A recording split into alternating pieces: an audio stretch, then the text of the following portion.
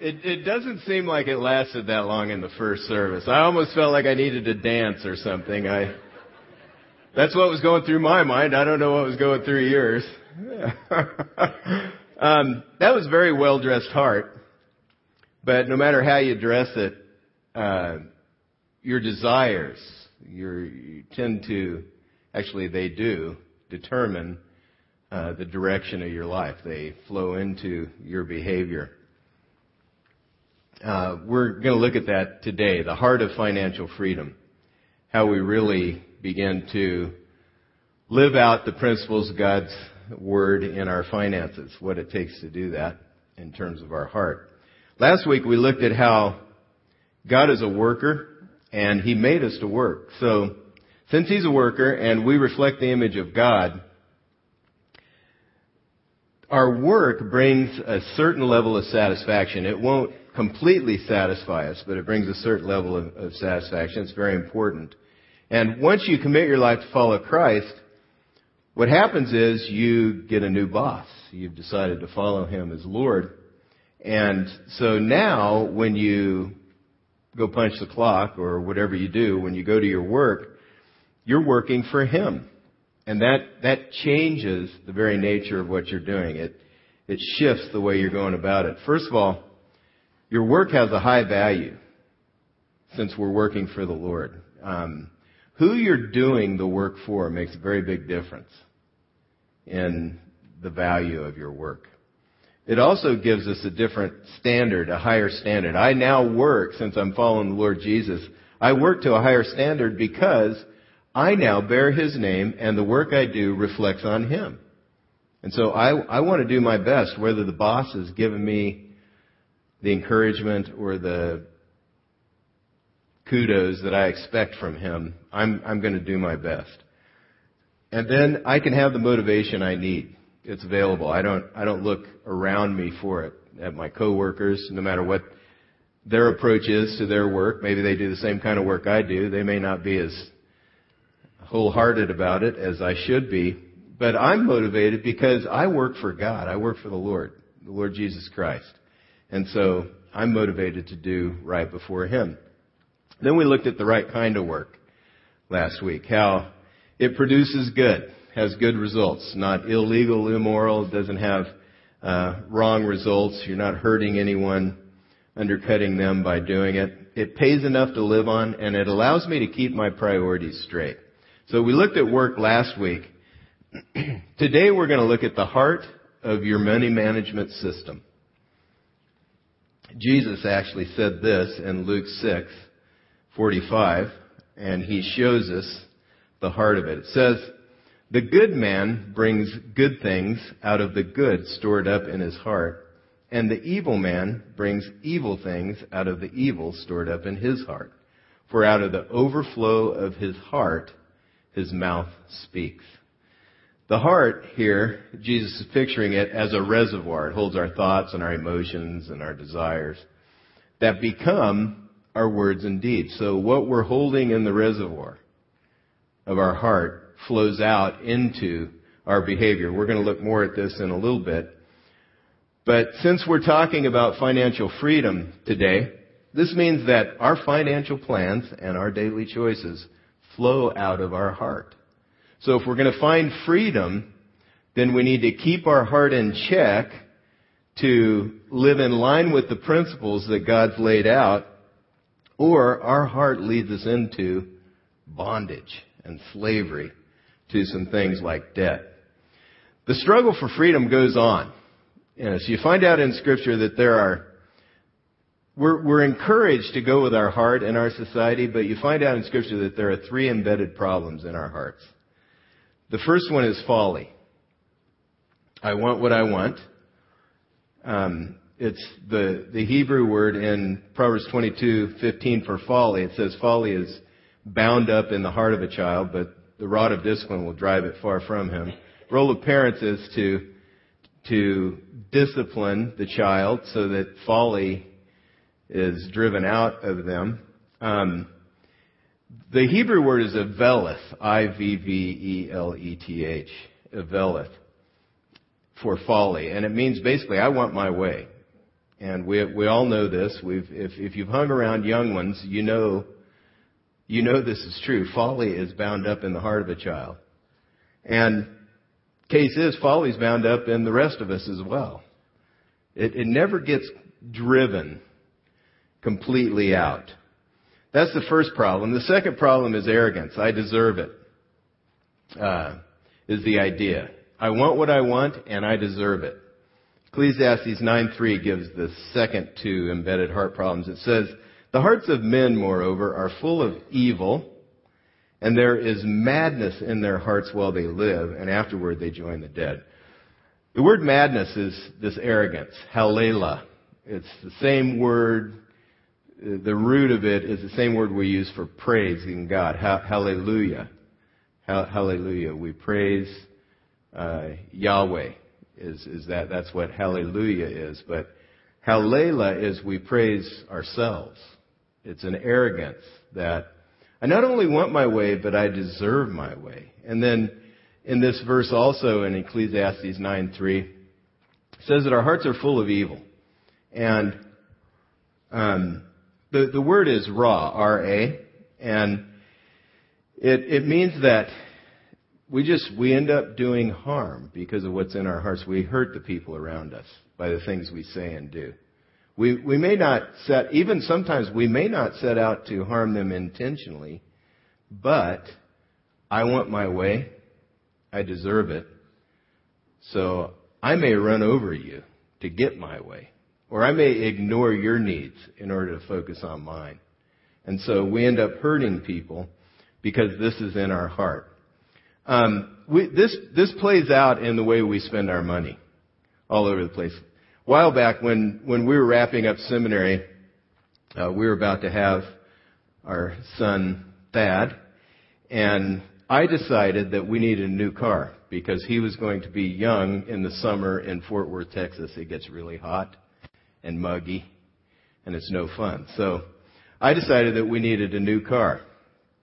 And I really wanted it. I convinced myself that we needed to buy a car from a brand new manufacturer just coming into the United States. And I thought that this car was, going to be the next Honda or Toyota, something you could really count on and be reliable. I had determined that this is all my heart telling me this. But I'd read all the brochures. I mean, hey, they're making it look good, right? The brochures from the company. And my friend was telling me, see if you can get a good deal on a Honda, something you can count on over the years. And no, I was convinced. I wanted my way, and I was convinced that I was going to be on the cutting edge of purchasing this kind of vehicle. And then everybody was going to look and say, man, that Randy, he's a sharp guy. He was one of the first to know that this was going to be the wave of the future. And so I wanted it. I thought I deserved it. And my own arrogance was telling me, Randy, you got this down. This is going to be great. Because we owned a Honda. It's the first car we purchased after we got married, Cindy and I. That was a great car. Only thing, didn't have an air conditioner. And so I bought a $7,800. That's all it was. I'm old. The first car I ever bought was $2,800, brand new. Actually, my parents bought it. Let me make a disclaimer. $2,895 with a $500 rebate. I'm old, okay? So anyway, this is my $7,800 air conditioner for the summers in Fort Worth. I didn't intend to harm my family, but in making this decision, we suffered for years. That car, I had to do a complete overhaul at 57,000 miles, and another complete overhaul at 62-something thousand miles. And God delivered us finally from that car. But this is the way our heart works when we think about finances. We want it. No one is going to veer us off the course.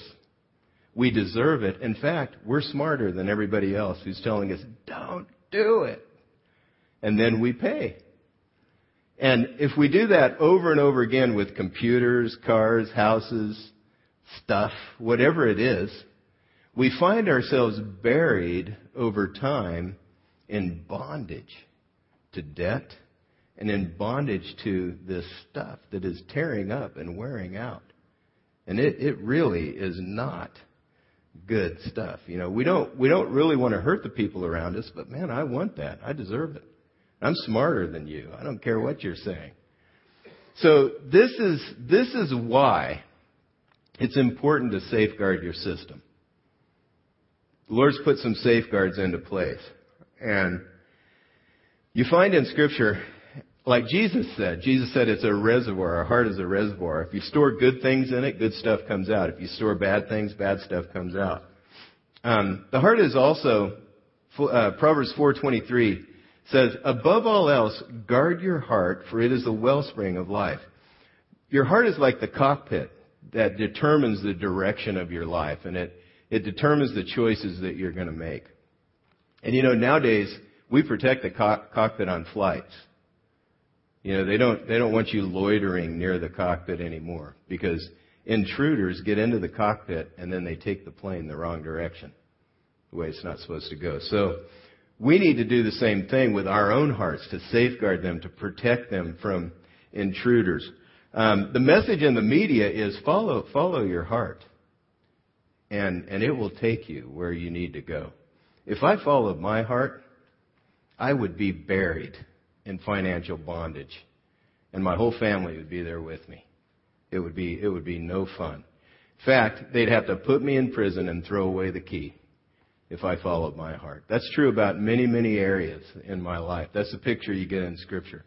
You've got to guard your heart. You've got to keep it in check, because as you learn to put the boundaries in place and to live inside of God's boundaries, as you put the safeguards there is a lot of freedom to run and roam in the space between those boundaries. But boy, if I bust through those boundaries, I crash and burn.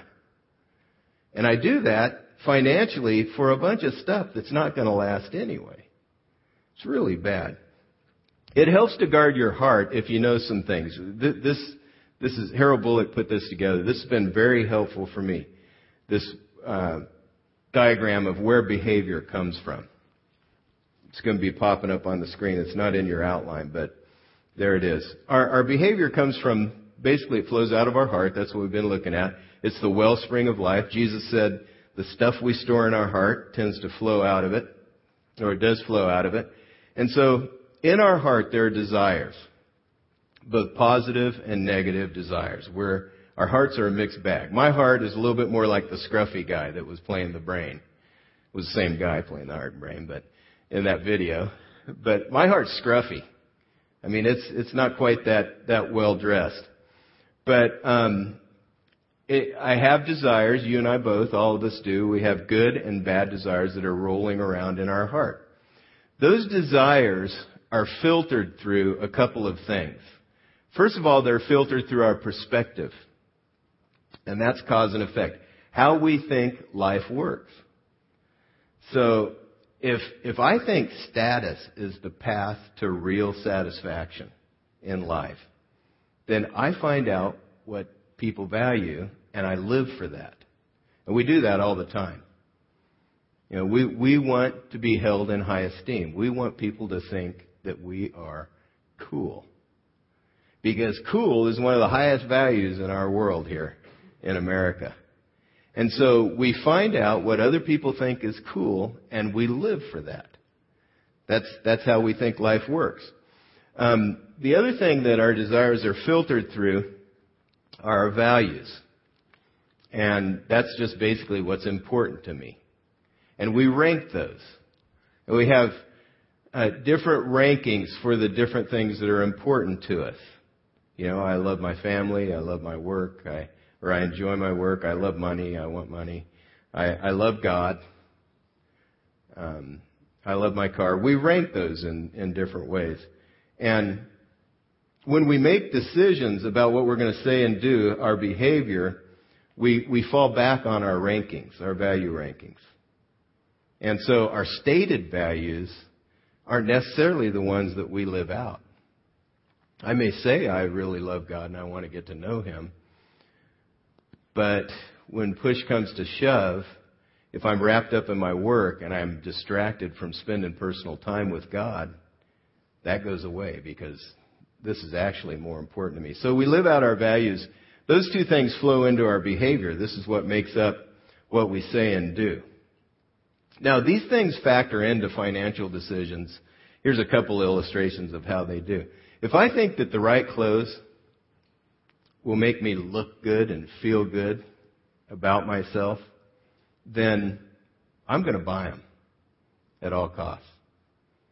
And if I think they're more important than if they're going to allow me to have the kind of relationships that I really want to have, at least have an opportunity to, then I'm going to do that. I might love God, but I need to feel good.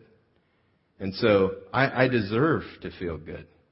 And I make the choices in line with that. If I think my savings account is my hedge against disaster, then what do? I get stingy and I begin to hoard. And it's never enough because I'm always a little shaky about what's going on, especially in today's economy. I watch the stock market every day and it goes down and I'm shaking. Life is no fun. The people depending on me are shriveling because I'm so stingy. They're not blossoming. A generous man refreshes others. But boy, if you're stingy, you're no fun, I guarantee you. And so all of this flows out of my perspective, how I think life works, and my values, the things that are most important to me. And those tend to get ranked as I'm making the choices that I do. So we need to guard our heart. Here are some ways in Scripture that we do that. First one is renew our mind. We renew our mind every day. That's our perspective. We work on our perspective. There was a guy in the video, telling his heart the truth. We store the truth in our heart, and when we do that, we end up making choices that bring real freedom. Romans 12:2 says, "Don't be conformed any longer to the pattern of this world." In other words, don't just look around at what's going on in the world and get in line with everybody else, but be transformed by the renewing of your mind. Then you will be able to test and approve what God's will is, the good, pleasing, and perfect will of God. Daily time in the Word of God is what He uses to reshape our perspective and our thinking, and therefore your heart. What happens is you get into the Word, you find out what God says, then you live life, and you realize how true it is. And then you go back to the Word, and you get some more. And He begins little by little to reshape your mind. The habits and the patterns that are ingrained in me, the way they've changed over the years to the extent that they have is that time with God in His Word as He begins to reshape the way I think and look at life. Oh, I thought life worked this way, but no, God, you're right. It works this way. Because as I go live my life in line with my heart that has these embedded problems, I keep running into struggles. My folly is ruining things. And so then I go back to the Word and I see the truth, and wow, that is right. And so over time, indirectly, sometimes I've been able to recognize, wow, I got to stop doing that, and I just stop it and it goes away. But the ingrained stuff, over time, my heart begins to shift as God changes my perspective related to the Word of God. Romans 13:14 says, "Rather clothe yourselves with the Lord Jesus Christ and do not think about how to gratify the desires of the sinful nature." Sometimes we just got to get our minds off of that stuff we want. And we've got to think about the things that are really important. We get dressed every day. This verse says we need to put on the Lord Jesus and His values every day in order to overcome the desires of the sinful nature. To gain real freedom, we need to renew our mind and live for the important. That's our values in that diagram we saw. Luke 16:15 says, He said to them, You are the ones who justify yourselves in the eyes of men, but God knows your hearts. What is highly valued among men is detestable in God's sight. When you come to the Lord Jesus, values are flipped. What's important to men is not important to God. He looks past the clothing, the cars, the stuff, even the religiosity. He looks past all that right to the heart of people. He doesn't really care how religious you are. That's not what's important to him. What's important to him is your heart. Does he have your heart? And he's using all the pressures in our life, our financial pressures, our struggles in relationships. He's wanting to get to our heart and to shift our values, to show us what's really important. All the stuff with a high price tag in this life, it's going to burn. It's really insignificant. If you can afford it, it's really okay to have it. But don't wrap your heart around that. Don't make that the most important thing that you're living for. Jesus said in Luke 12:15, Watch out. Be on your guard against all kinds of greed. A man's life does not consist in the abundance of his possessions. It really doesn't. The next safeguard then is to control your desires. Proverbs 11:6 says, The righteousness of the upright delivers them, but the unfaithful are trapped by their desires. Here are some things to watch out for. First one is advertisements. The way it flows with me, and possibly the way it flows with you, is we got these things that we're interested in. You know, maybe you like computers, cars, whatever it is. Maybe you're thinking about buying a house or whatever. Or maybe you have a house and you're just thinking about getting a bigger house. And what we tend to think is, I'm just going to see what kind of deals are out there. And so we're on Facebook, and a link pops up, and we follow the link just to see what's going on. That's interesting. It's something that's been on our mind anyway. Or we've purchased something on the internet, and the ads keep coming into our inbox. And we start looking because that company sells what I'm interested in. So then we start looking and following the link to the website and searching through that. We're not really going to buy it, but we're just going to see what the deals are. We're just going to see what's out there. We do the same with catalogs, with the Friday section, the car auto section of the Friday paper. Not really. I'm just going to see what's out there. Or we look at the ads in the Sunday paper. It's a Sunday. Don't want to ruin your Sunday afternoon. But, sometimes people just really I don't really want it, but I'm just going to see if there's any good computer deals in the ads. I'm going to flip through there and see what's going on. We complete the process by saying, I just don't think I can pass this deal up. I can't afford not to buy this. I've got to get this. Ecclesiastes 6:9 says, Better what the eye sees than the roving of the appetite. In other words, it's better what you can get your hands on. The stuff you own right now is better than just letting your appetite go, because appetites, when you feed them, they grow. They don't get smaller. The second thing we got to watch out for to safeguard, to control our desires, is excess. Proverbs 21:17 says, He who loves pleasure will become poor.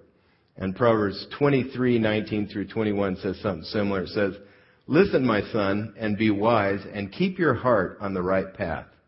Do not join those who drink too much or gorge themselves on meat, for drunkards and gluttons will become poor, and drowsiness clothes them in rags. Watch out when enough is never enough. Appetites grow when they're fed. Sleep is another thing we have to control that affects our financial situation. It says in Proverbs 6, a little sleep, a little slumber, a little folding of the hands to rest, and poverty will come on you like a bandit, and scarcity like an armed man. So you get too much sleep and you want more. You need enough sleep, but too much sleep begins to impact your financial situation because you're not diligent to do the things that lay on your plate that you need to get done. Finally, a safeguard is to decide once and for all who's going to be your master. Choose your master. Who are you going to serve? Matthew 6:24 says, no one can serve two masters. Either he will hate the one and love the other, or he will be devoted to the one and despise the other. You cannot serve both God and money. You just can't do it. When we decide to follow Christ, when we decide to make Him boss and give our lives to following Him, He becomes our Lord. We've made the decision to give our entire life to Him. And then what it takes is every day we surrender in the moment. Because when we give control to the Lord, when we decide to follow Him with our life, He still leaves the everyday decisions up to us. And so what it means is that every day we offer ourselves to Him as a sacrifice. When you come to know Christ, He gives you everything you need to set you free in the different areas of your life. And from the day you commit your life to Christ until the day you die, what's going to be happening is God wants to work with you to set you free from the bondage you've experienced. From what I've seen, sometimes you're just set free. But other times, God leaves you in the struggle where you have to surrender every day in the moment so that you grow and develop. And so you begin to change. Your whole heart and mind begins to shift in the right direction. But you surrender your life to Him and then surrender in the moment as you face the different choices. Romans 12:1 says, therefore, I urge you, brothers, in view of God's mercy, to offer your bodies as living sacrifices, holy and pleasing to God. This is your spiritual act of worship. We worship Him every day as we surrender in the moment to what we know He wants and His way. Now, here's some next steps to take on the road to financial freedom based on what we've been talking about. You could check one off if that's what you feel you want to do. If that's a step you want to take, and drop it in the offering. Let us know about it. It's they're on your outline and on the connection card. The first step that you may want to take is, I plan to learn more about the Bible's perspective on money. Many of us have done that in the seminar. We've got the small groups coming up. If you'd like to learn more, you could participate in one of those. Second step, I will ask God to help me change my values. We need help with this. Ask Him to help you see what's important in each moment. Ask Him to change your heart and your mind. And then another step is, identify desires that are costing me and establish safeguards. Is there a place where you're overspending? You know you are. Is there something a desire that's getting the best of you that you need to keep in check? Identify that and establish safeguards. And then finally, a step you could take is to memorize Proverbs 4:23. That verse is really true. Above all else, guard your heart. It is the wellspring of life. This is where life comes from. It's our heart.